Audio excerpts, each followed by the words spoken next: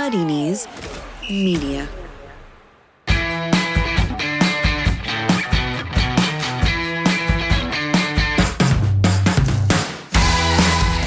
Hello and welcome to the Offside Rule WSL edition. Coming up, harder, better, faster, stronger. Pernilla joins the Blues but couldn't lead them to victory over United.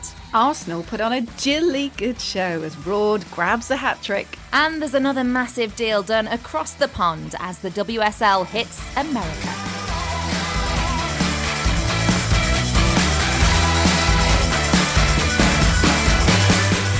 I'm Kate Borsay. And I'm Lindsay Hooper. This week we're joined by friend of the show, the Athletic social media editor and South London women's footballer Harriet Dredge. Hello. Hello, Harry.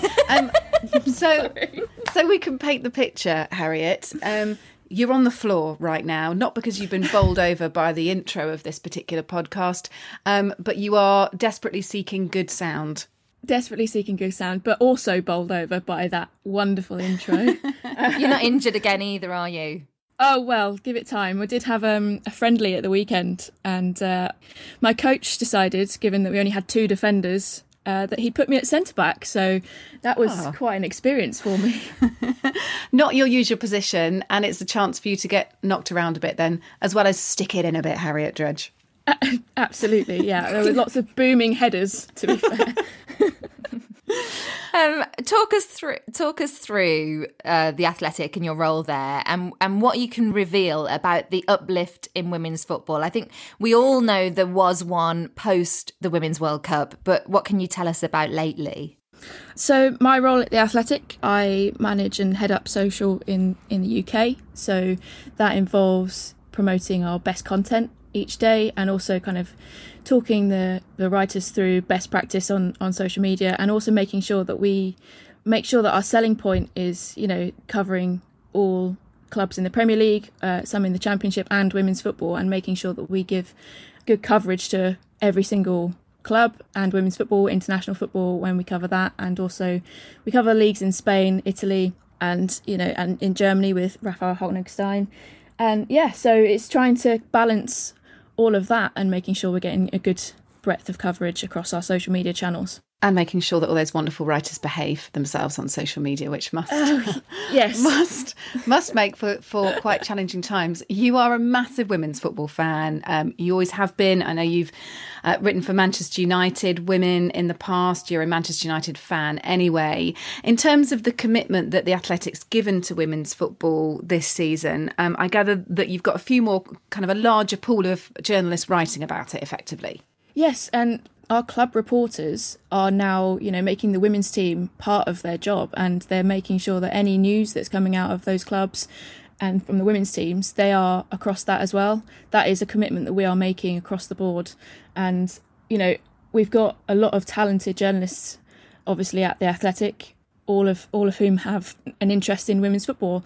And like Lindsay said, it's growing, it's continuing to grow, and the emphasis that we're putting on it is reflective of that. We've had a few people dipping into writing about women's football. I had a piece go live last week about rivalry in women's football. And we're all kind of getting involved because it's something that we're really passionate about.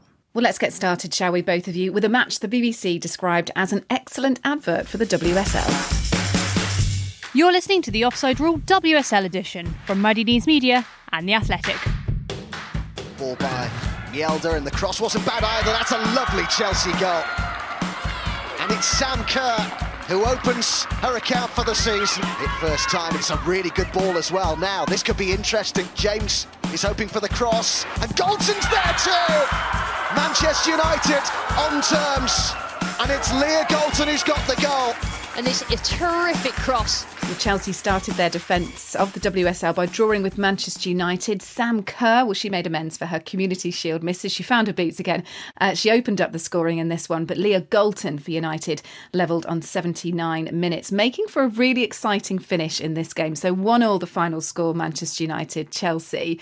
Harriet, your thoughts as a Manchester United fan? In fact, we've been here before, haven't we, where Chelsea dropped points right at the start of the season. Yeah, Chelsea had a tough start to the season last season, but Man United have kind of made good on something that they really wanted to do this season, which was to take points off of those teams above them. They lost by small margins in each of those games last season by 1-0, and it kind of looked like that might be happening again on Sunday, but Leah Galton popped up with a great goal on the 79th minute to equalise, and I think they put in a really, really good shift. We spoke last week, didn't we, Kate, about Manchester United and them possibly closing the gap on Chelsea this season. I think this game was a great indication of how difficult they're going to be to beat this season. Casey Stoney's got them really well set up. I also think it is worth saying, I think this is a great time right at the beginning of the season to play Chelsea.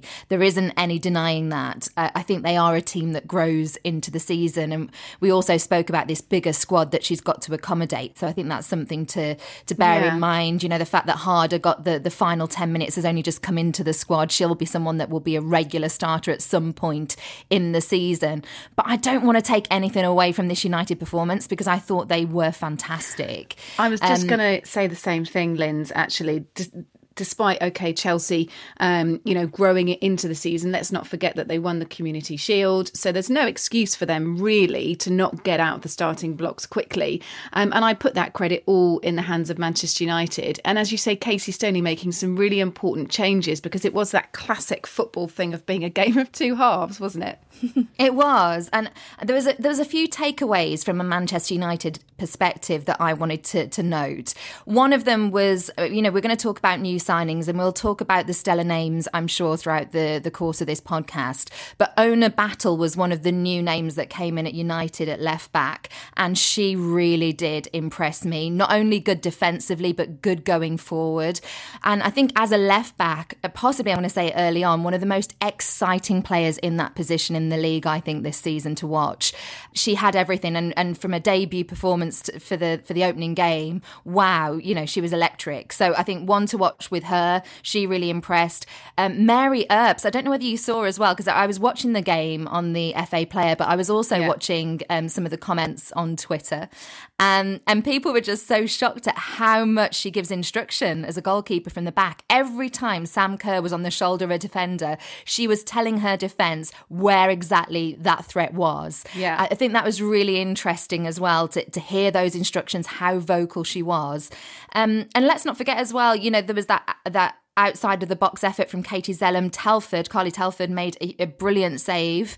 There were really good moments for Manchester United in this match. I really don't want to take anything away from them. I think a draw was the fair result. Chelsea will go on, they will grow into the season. But Manchester United, I think, showing that they are going to be a side that will surprise. And Harry, no Lucy Staniforth yet as well. And I like the fact, as you referenced, Lindsay, that, Mary Earps really, really commanding from that position. And that's good to see from, someone who's a fairly young keeper. That team need, a leader, I think I would say, is key to them, whether that's Lucy Staniforth or whether that comes from the back directions from Mary Earps or whether they both work together. I think that's absolutely crucial for them. Harry, let's talk about Chelsea. Fran Kirby again with another really good game. She had Chelsea's assist. We've got this KK combo, haven't we? Kirby and Kerr combo. Give us your thoughts on Chelsea's performance. They only came away with a draw, but should we be worried at all? I don't think so. I think, as we saw in the Community Shield as well, they are making the chances. It's just about being clinical now for them. And when they are, boy, I think we're going to see some goals. That front line with Player of the Year last season, Bethany England, not really getting a sniff at the moment. Yeah. When she comes back as well, that's going to be quite, they are going to be pretty terrifying for any team in the league. And Kirby being back is brilliant because when she's on form as well, she offers something very different to the rest of that front line. But yeah, it was a really good kind of cross in for Kerr to get on the end of. It was a really nice move actually from Chelsea. She's one to watch kind of under the radar, and obviously she missed quite a lot of last season with some health issues, so her coming back is a really positive thing both for Chelsea and for England. She did look really positive, and she did look like she's going to link up really well with Sam Kerr. They seem to have that understanding already. One of the takeaways from this match, would you believe Manchester United actually edged possession? And when you think about players like Xi, who's always threading the forwards. You always think that Chelsea are going to have the most possession in matches, but actually Manchester United had 51% compared to Chelsea in 49, which shows just how much they went toe-to-toe with them. Linz, we also got a first look at Pernille Harder. Around 300k is her signing fee, according to kind of most of the reports. What did we see from her? How excited? I mean, I'm excited anyway, but did we see a glimpse of anything?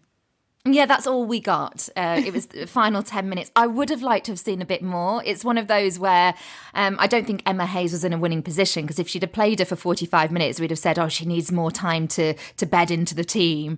She gave the fans a glimpse, which is probably all they really needed to see. And from that, I think we definitely got the flavour that she's got a lot to bring to this Chelsea side. And I think she's going to slot in. I think the thing that we got from it is she's going to slot in pretty quickly. It isn't going to take much time for her to get up to the WSL standards that we're used to seeing. In fact, she's going to be setting the standards, I imagine. So, exciting one. And she'll have that price tag to live up to. Vivian Miedemar's had it before, hasn't she? And she's lived up to it. I'm sure Harder will as well. Well, it's the Sam Kerr effect, isn't it? So interesting to watch all those mega players at Chelsea try and fight for their time on the pitch. Let's move on to the first game of the weekend, actually. This was the only Saturday kickoff, Aston Villa hosting Manchester City, and a match perhaps that could not be described as a great advert for the WSL. Manchester City taking all 3 points thanks to some poor defending from Villa. Georgia Stanway capitalising on the mistakes in the Villa defence to score both of City's goals. Now, I've kind of sold this down a little bit. There was lots of rallying on Twitter, wasn't there, Harry? People just saying, look, don't take this first game of the season as an indication of what women's football is like. And I just wonder whether it was unfortunate scheduling. Should this have been the very first game of the WSL season? Potentially. I mean, those errors do happen in men's football as well, and there is the hysteria that ensues on Twitter also happens in the men's game. So yeah, I kind of get it. Every error in women's football is often jumped upon, isn't it, and made out to be a lot worse simply because it's women playing and not men. But I think it was a decent fixture to pick. A newly promoted team playing at Villa Park, I think it was, and playing against City, title challengers. They were top of the league actually when the WSL was curtailed last season. I think it's a decent fixture to pick. I think it could have happened in any match as well. Georgia Stanway did well actually to force those errors as well. Yes, it was a bad back pass, or the first one a bad leave. But there were different stages there where it could have been a different outcome. If Georgia hadn't have been, quick off the mark to be putting that pressure on, that might not have happened. If the keeper had gone with her other foot or made a different decision to try and, completely either, you take a bit of a cliche, isn't it, to wipe her out. You've got to wipe her out in that situation. There are a few different opportunities there for something different to happen. But I think Villa, given those two massive errors, they did well then to recover from that, because that can completely throw a team when you can see goals like that.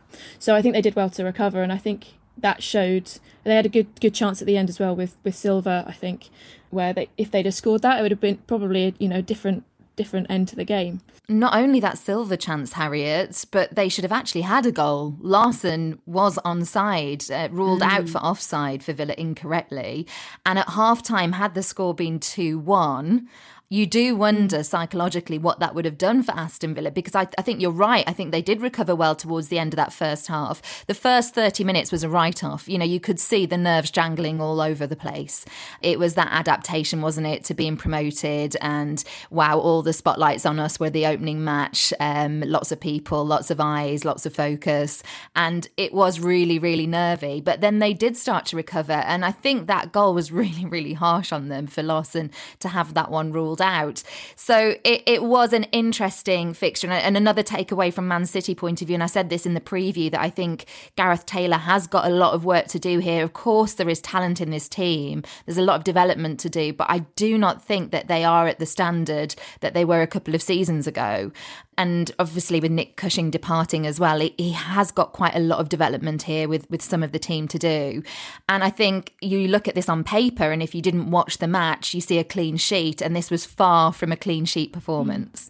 I think there were frailties when it came to the defence. I think if they'd have been playing better opposition, that maybe in that first 30 minutes hadn't have had those howlers and those moments of nerves, they would have tested Man City, and it probably was a good fixture for them to have.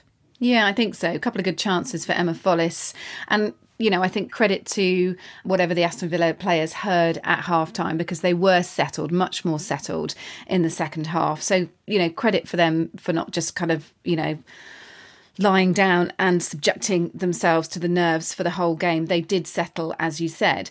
And it can't be an easy prospect. You know, you've got Chloe Kelly, Georgia Stanway, Janine Becky and Sam Mewis, those you know, attacking players. And whereas I agree, Lindsay, Manchester City do need to look at their defence, that attacking lineup is just, can you imagine facing those players? You'd just be like, I mean... Yes.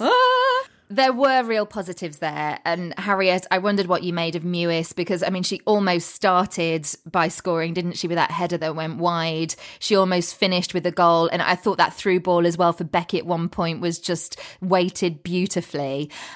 She is going to be lovely to watch. And like you just said, Kate, as well, Chloe Kelly, potentially one of the signings of this window. Yeah, I thought Sam Mewis made a really good kind of debut.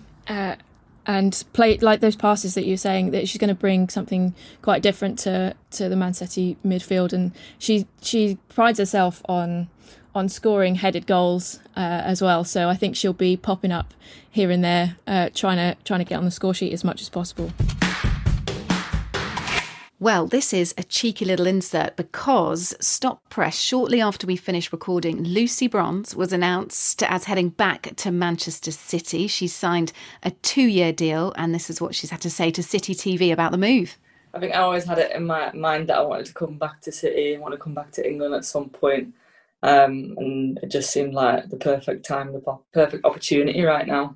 Every year since I've been gone, I watch most games. And I always say that to the French girls. I always say that in the media, that, you know, England League is going to be the best league in the world. Whether that's now, next year, or the year after, that's the way that it's going. And I think you can see that with how each team improves and the players that want to come and play in England. I mean, I know when I speak with the girls in France, and they always say, "Oh, wow, England looks amazing. I want to go and play in England at some point." I think it's kind of the aspirations of a lot of the top players in the world now is to come to England. And being an English player, I'm obviously proud of that. And I think the only way that I could show that I'm proud of that is by coming back to play in England. And, gosh, it's been a bumper news day today. Phil Neville has announced his squad for the upcoming match next month with Germany. And the squad does include Lucy Bronze, as well as giving 7 players their first call-ups in quite a well-rounded younger squad this time. Miedemar trying to work the space. Now Ford. And Rod, and an incredible team goal from Arsenal. You just have to step back and admire. 6-0, Jill Rod, a special afternoon for her. Hat-trick in the Women's Super League.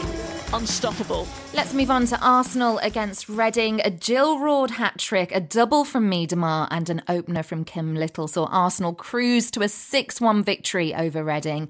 Former Arsenal striker Dan Carter did get a Reading consolation goal right at the end, but this was the most dominant display of the weekend. Now, Arsenal have come out proving that they're here to fight for the championship, and they laid down a real marker with this one.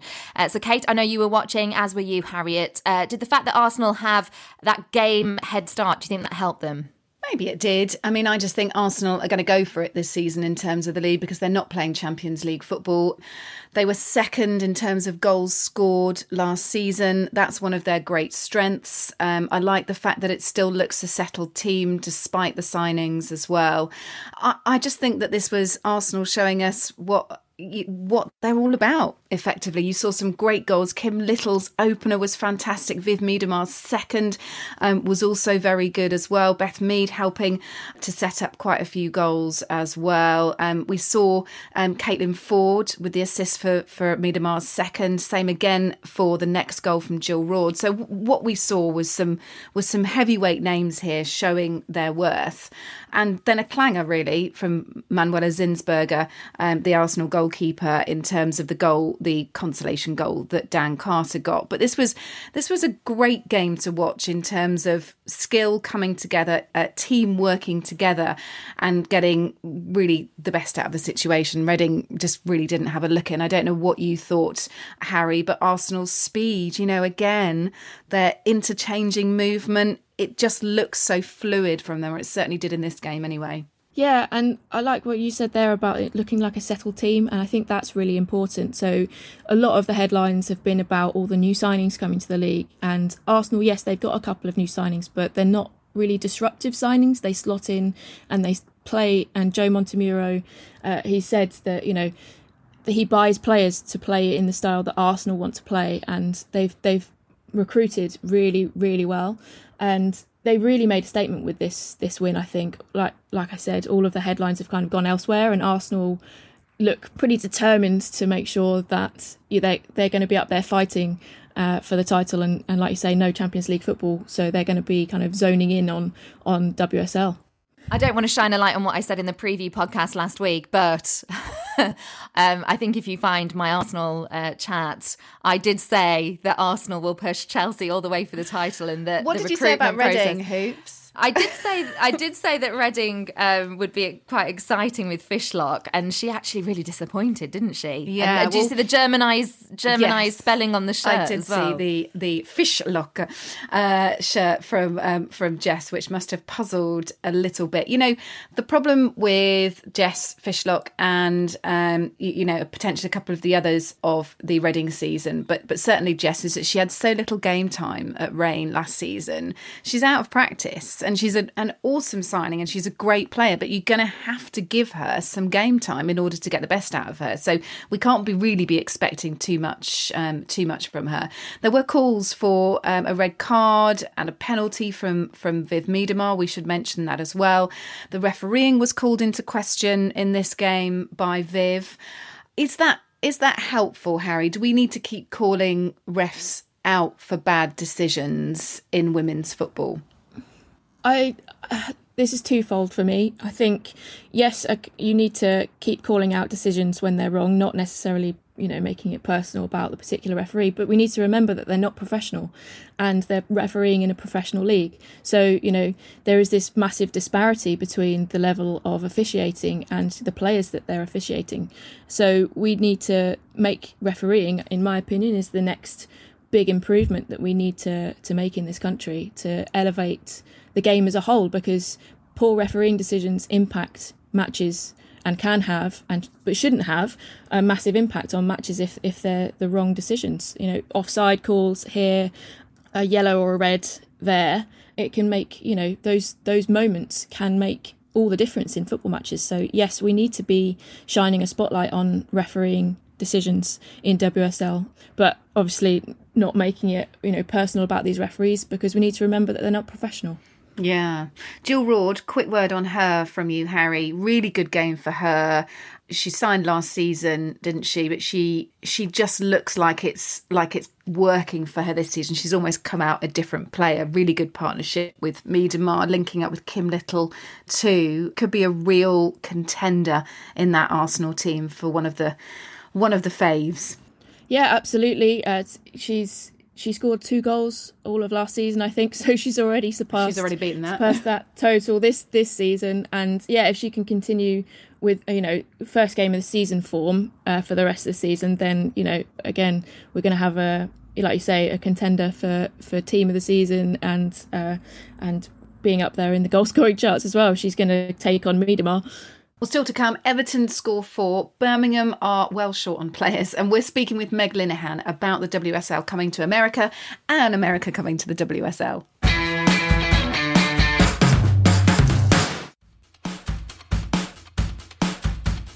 This is the Offside Rule WSL edition, part of the Athletic Podcast Network. The Athletic is the only place you can read articles by Amy Lawrence, Nancy Frostick, David Ornstein, Ollie Kay, and the very best football writers around. If you're not yet a subscriber, take out a free 30-day trial right now by heading to theathletic.com/offside. Again, Graham into the pass of Govan. Govan with a shot. Govan to score on her debut, coming off the bench. Well, Everton proved that last season was no flash in the pan as they scored 4 past Bristol City. Goals from Simone McGill, Valerie Govan and a double from captain Lucy Graham saw the Toffees get a convincing win away from home. And there were new signings on show. We'll get a word on those in just a moment. But I wanted to start, Kate and Harriet, by asking whether you think there's any hope for Bristol. We did mention last week that we worry for them a little. Yeah, look, Bristol have got a really hard run in. They face champions Chelsea this weekend. Then they've got Arsenal after that. So we sort of almost need to hold our opinion on Bristol a bit. After the game, interesting comment from Tanya Oxtoby, the Bristol City manager. The quality of the teams we face in this league is through the roof and they can punish you if you don't do things right, she said. I think we've just got to hold our breath a bit with Bristol. We can't really judge them, as I've said. I am worried about them, though, because this Everton side, they are rejuvenated. They have had some excellent new signings.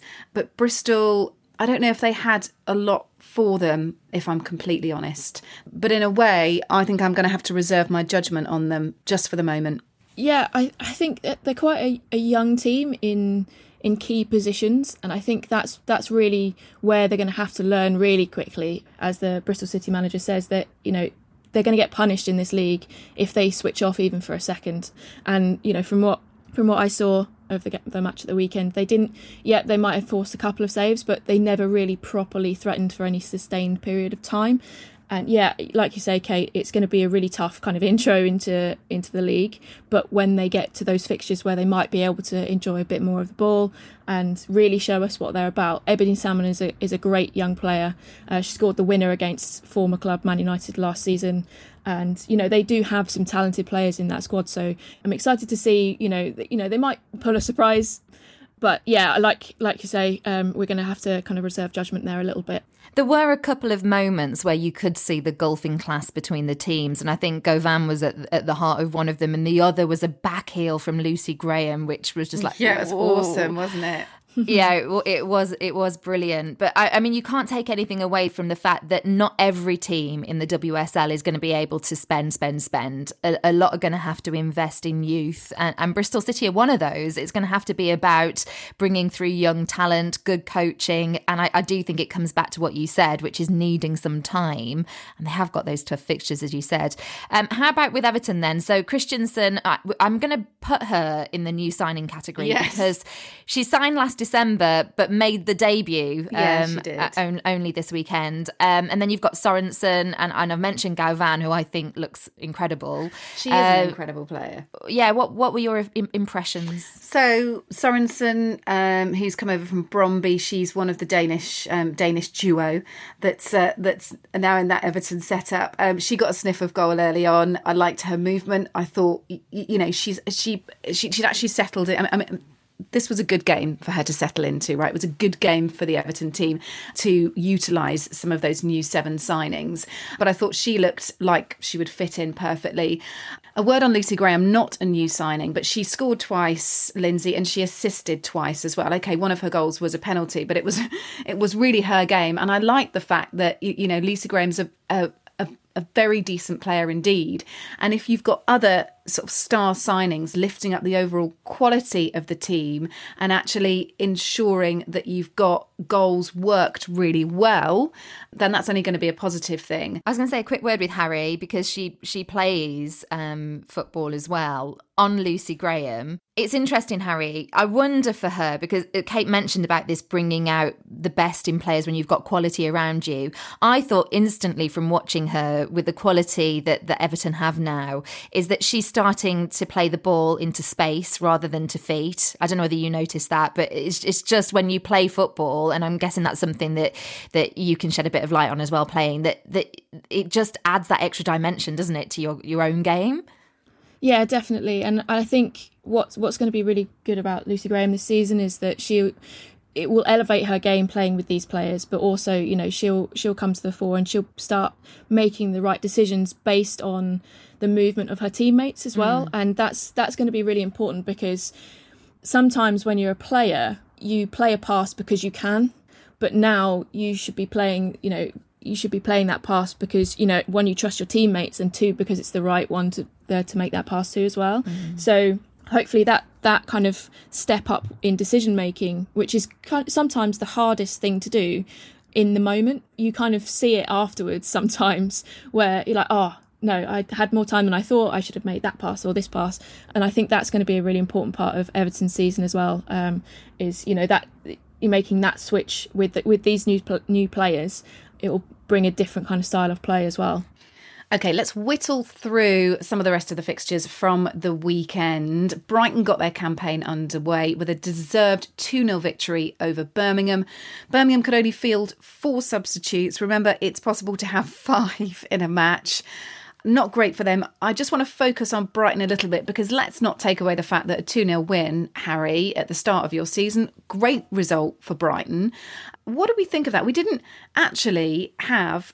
Certainly when I was looking for last week's podcast, there wasn't lots of buzz about Brighton. There wasn't, when I did some digging, there wasn't a whole load of encouraging, exciting press lines around them. So good to see them perform in this opening fixture. What did you make of Hope Powell's side?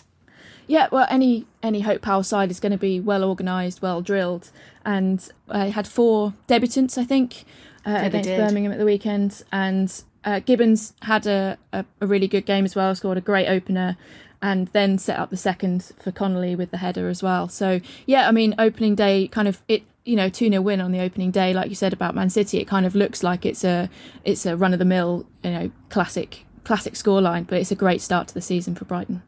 Encouraging stuff too from Inessa Cogman. She hit the woodwork twice in the first half, struck from close range, of course, too. So some encouraging stuff from Brighton there. And I think if they hold their nerve, certainly when you're looking at the other potential sides in danger, and we'll move on to Birmingham in just a couple of seconds. But, you know, Birmingham, Bristol, Brighton, at the moment, certainly Brighton look the brighter of the 3. All right, well, that's Brighton. Birmingham. Lindsay, I know you've got a few things to say about Birmingham. You can unleash your thoughts now.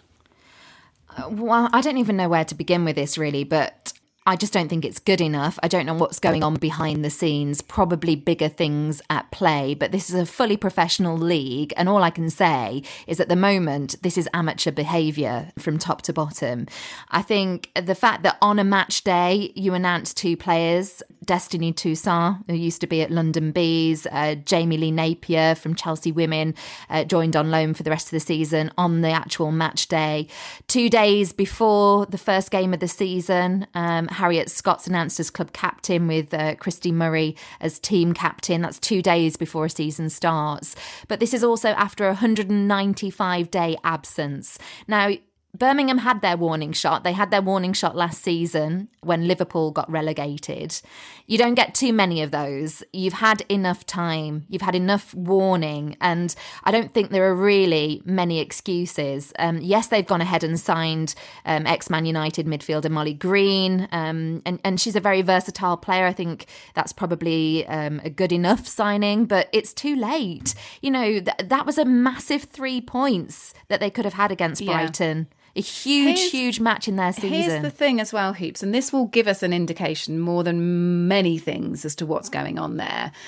New manager Carla Ward, we know she's come from Sheffield United, runners-up in the Championship last season. When she arrived last month, she said that some players were unsure as to whether the women's team was actually going to continue. Yes, and I get that impression. It all feels very last minute. So they just didn't know. You say that they've had this long period of time, and I think, honestly, for most of that period of time, when the season was curtailed and over the summer, they didn't know whether there was going to be a team or not. So that's why Carla Ward's found herself coming into a side with just weeks to go, where she's not only having days to as well, instill, in terms of personnel, where she's not only having to instill confidence and belief and some security into her players, she's also having to bolster her playing squad as well. But this isn't right, is it? In a fully professional league, just to try and cling on by your fingernails when everyone else is charging ahead. you talk about gulfs. I mean, the difference between the Arsenals, Man Cities and Chelsea's compared to Birmingham City's, who are one of the first mainstays of women's football and one of the original teams that were really going places. You know, they came runners-up twice in WSL. The way that they've fallen away, I just don't think that they've been given the service they deserve from behind the scenes. There's obviously a lot more going on at the club. But again, you know, it's women's football suffering, isn't it? Yeah, Birmingham play Manchester United at home in the next fixture. So, you know, that is going to be another rude awakening, I would have thought. Let's move on, though. It's a great run from Leon. Oh, what a goal! Sensational from Adriana Leon. And to round off all the action, Tottenham against West Ham, a London derby. West Ham players scoring both the goals in this one after youngster Grace Fisk's own goal gave Spurs the lead. Adriana Leon took on the Spurs defence by herself and came out trumps with a superb solo effort to share the points. And West Ham, well, they could have nicked it right at the end via Ruby Grant, but she couldn't quite connect properly. The big talking point, Rachel Daly to West Ham. That was one of the big transfers surprises of the week, so I'd be interested to get your thoughts on her, and new deals as well for Amoros and Hills. Kate, where do you want to start? Shall we talk about Rachel Daly? Harry, I want to bring you into this. She's on loan only until January. Matt Beard was actually talking about the deal on the Women's Football Show on TalkSport 2 this week and just said, look, they had a chance to do it, came in kind of right as a surprise. We know that Daly's worked with Matt before and knows her and he knows her well. But this was an opportunity that they couldn't miss. And actually, the prospect of players like Gilly Flaherty and Rachel Daly working together, there's so much ripe experience there now, Harry. Yeah, absolutely. And West Ham were pretty tough to beat last season. And with that added experience in with Rachel Daly, I think they're going to be another team to kind of watch out for.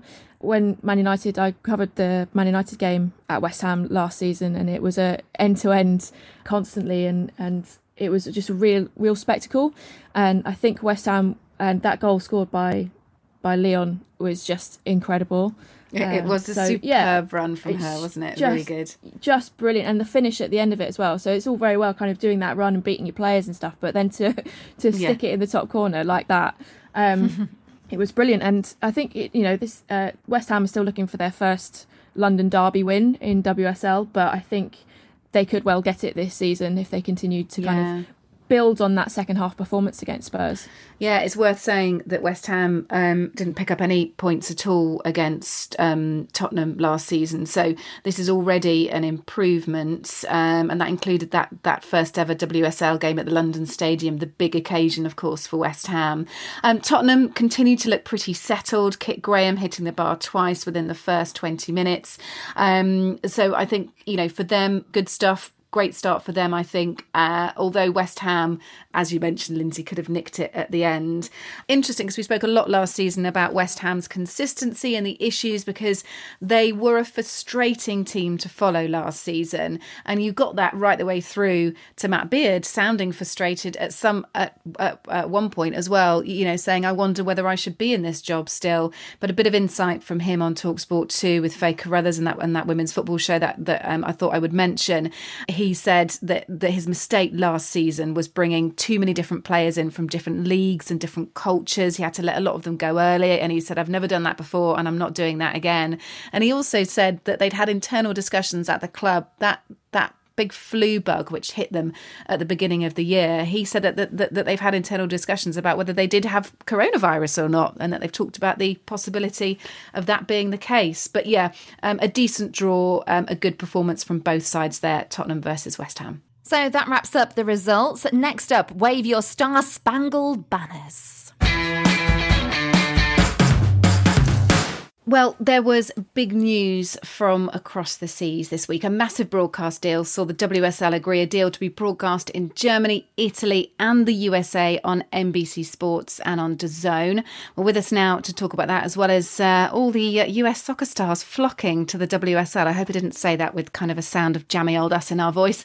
It's the Athletics USWNT and NWSL reporter Meg Linehan. Hi, Meg. Hello. Thank you for joining us, Meg. From a New York apartment. You're back in town. You're busy. I know the work's sort of ramping up for everyone, isn't it? It is. It's great to have you join us. Thank you for having me. Listen, tell us the perspective from over there then on the big stars coming over here. What's happening with US soccer that means that we are getting these big names? Is it to the credit of the WSL, or is it because of other stuff going on over there?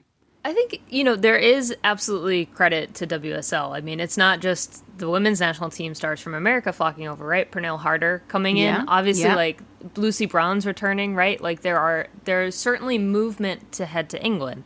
I think there's also a certain appeal to WSL for American stars. Like, you don't have to learn a new language, right? Like, I do remember Heather O'Reilly saying, like, she did have to learn how to drive on the wrong side of the street, which was a bit of a struggle. So, like, there is a bit of a learning curve, right? But it's not necessarily as intimidating as going to France or going to Germany.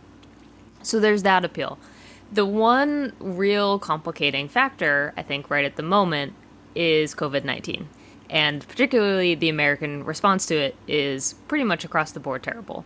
Yeah. So you have this kind of change in plans, right? The Olympics getting postponed.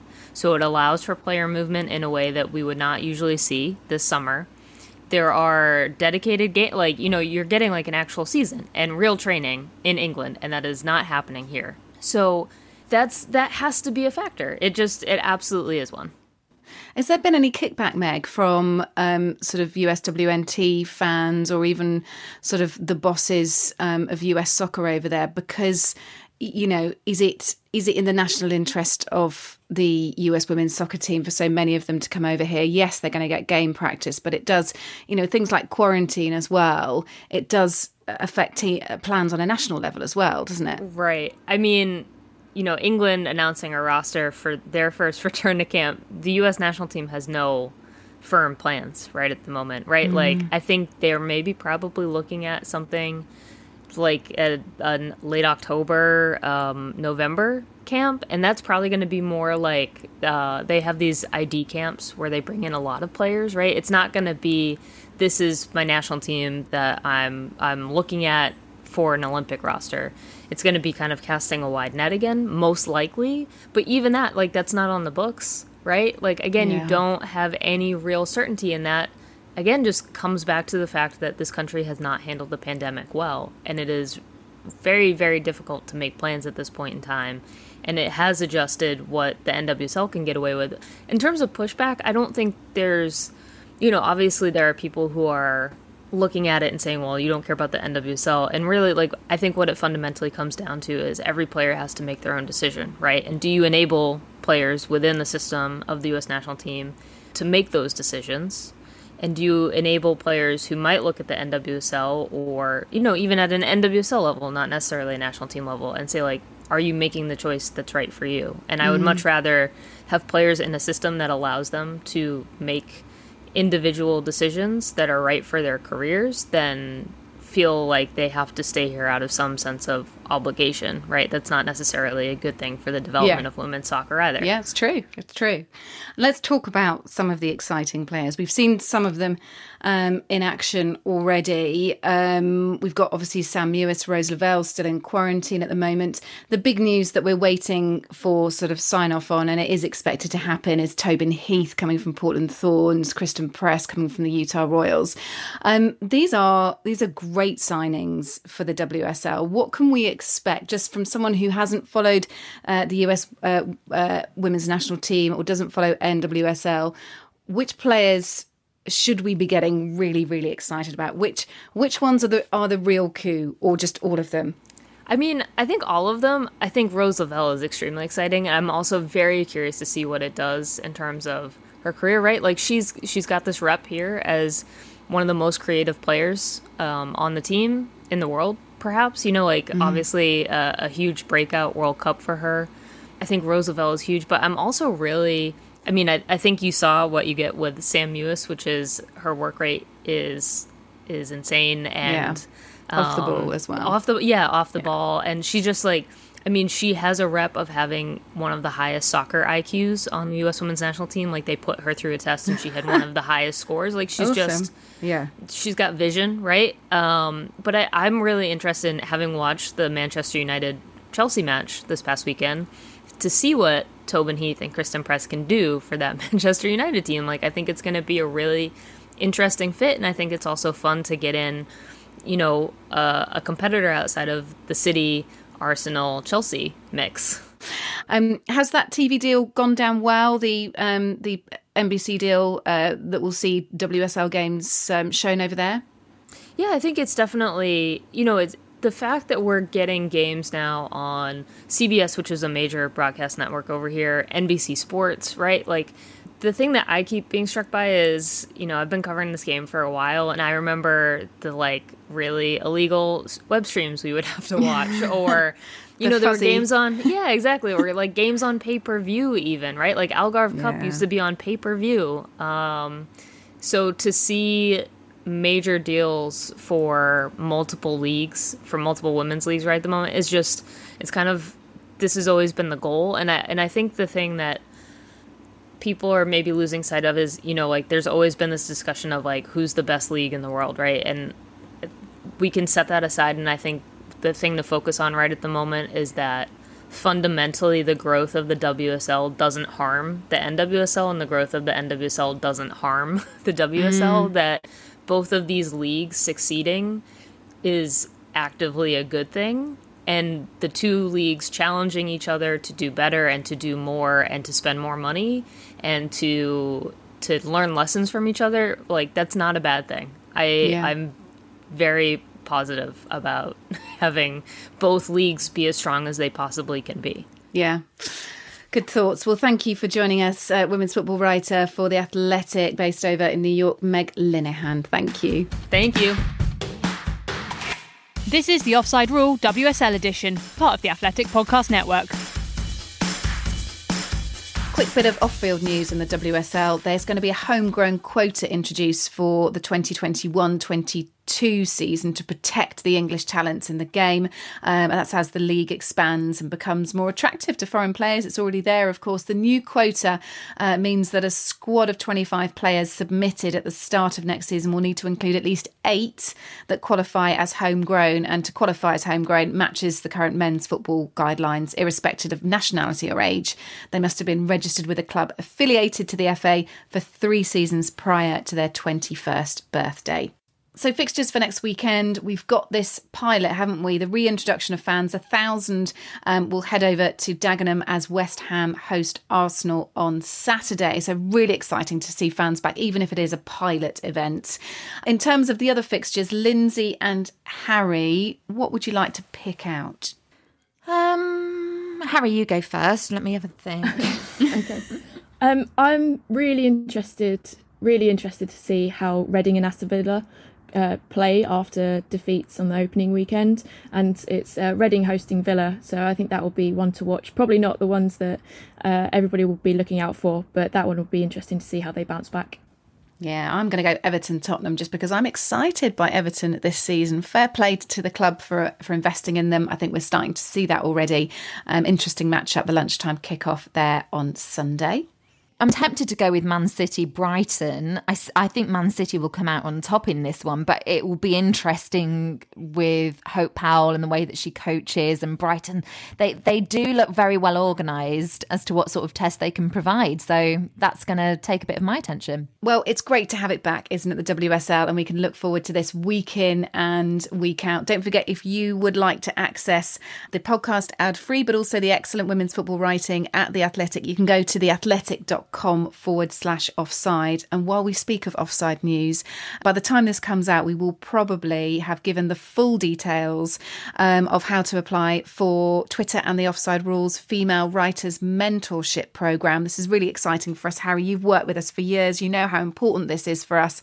We'll be offering 3 young or inexperienced female writers the chance to join us on a mentorship programme with Sarah Shepherd from The Athletic amongst our mentors, and that will be a 6-month programme, and we'll be set to take applications from this week. We're just really excited to be able to offer this. Yeah, it sounds absolutely fantastic. And to be honest, you've been doing that kind of unofficially for a little while now, haven't you, with this guy? So yeah, it's going to be really exciting to see where this goes, and it's amazing to see. Yeah, really, really excited about that one. Full details on the Offside Rule website, offsiderulepodcast.com. Check out our socials as well for all the latest at Offside Rule Pod on Instagram and on Twitter as well. Lindsay Hooper, we're going to be with everyone same time next week. We will be, and I'm just pleased that the season's back up and running. We've got lots of football to enjoy, and welcome back everyone. Get on board. If you haven't caught up yet, then get watching all the action and listening to us every week. Bye-bye for now. Bye. You've been listening to the Offside Rule WSL edition, part of the Athletic Podcast Network. Keep up to date with everything Offside Rule at offsiderulepodcast.com and by following at Offside Rule Pod on Twitter and Insta. Check out all of the Athletics football podcasts on Apple, Spotify and all the usual places, or listen ad-free on the Athletic app. The Offside Rule WSL edition is a Muddy Knees Media production.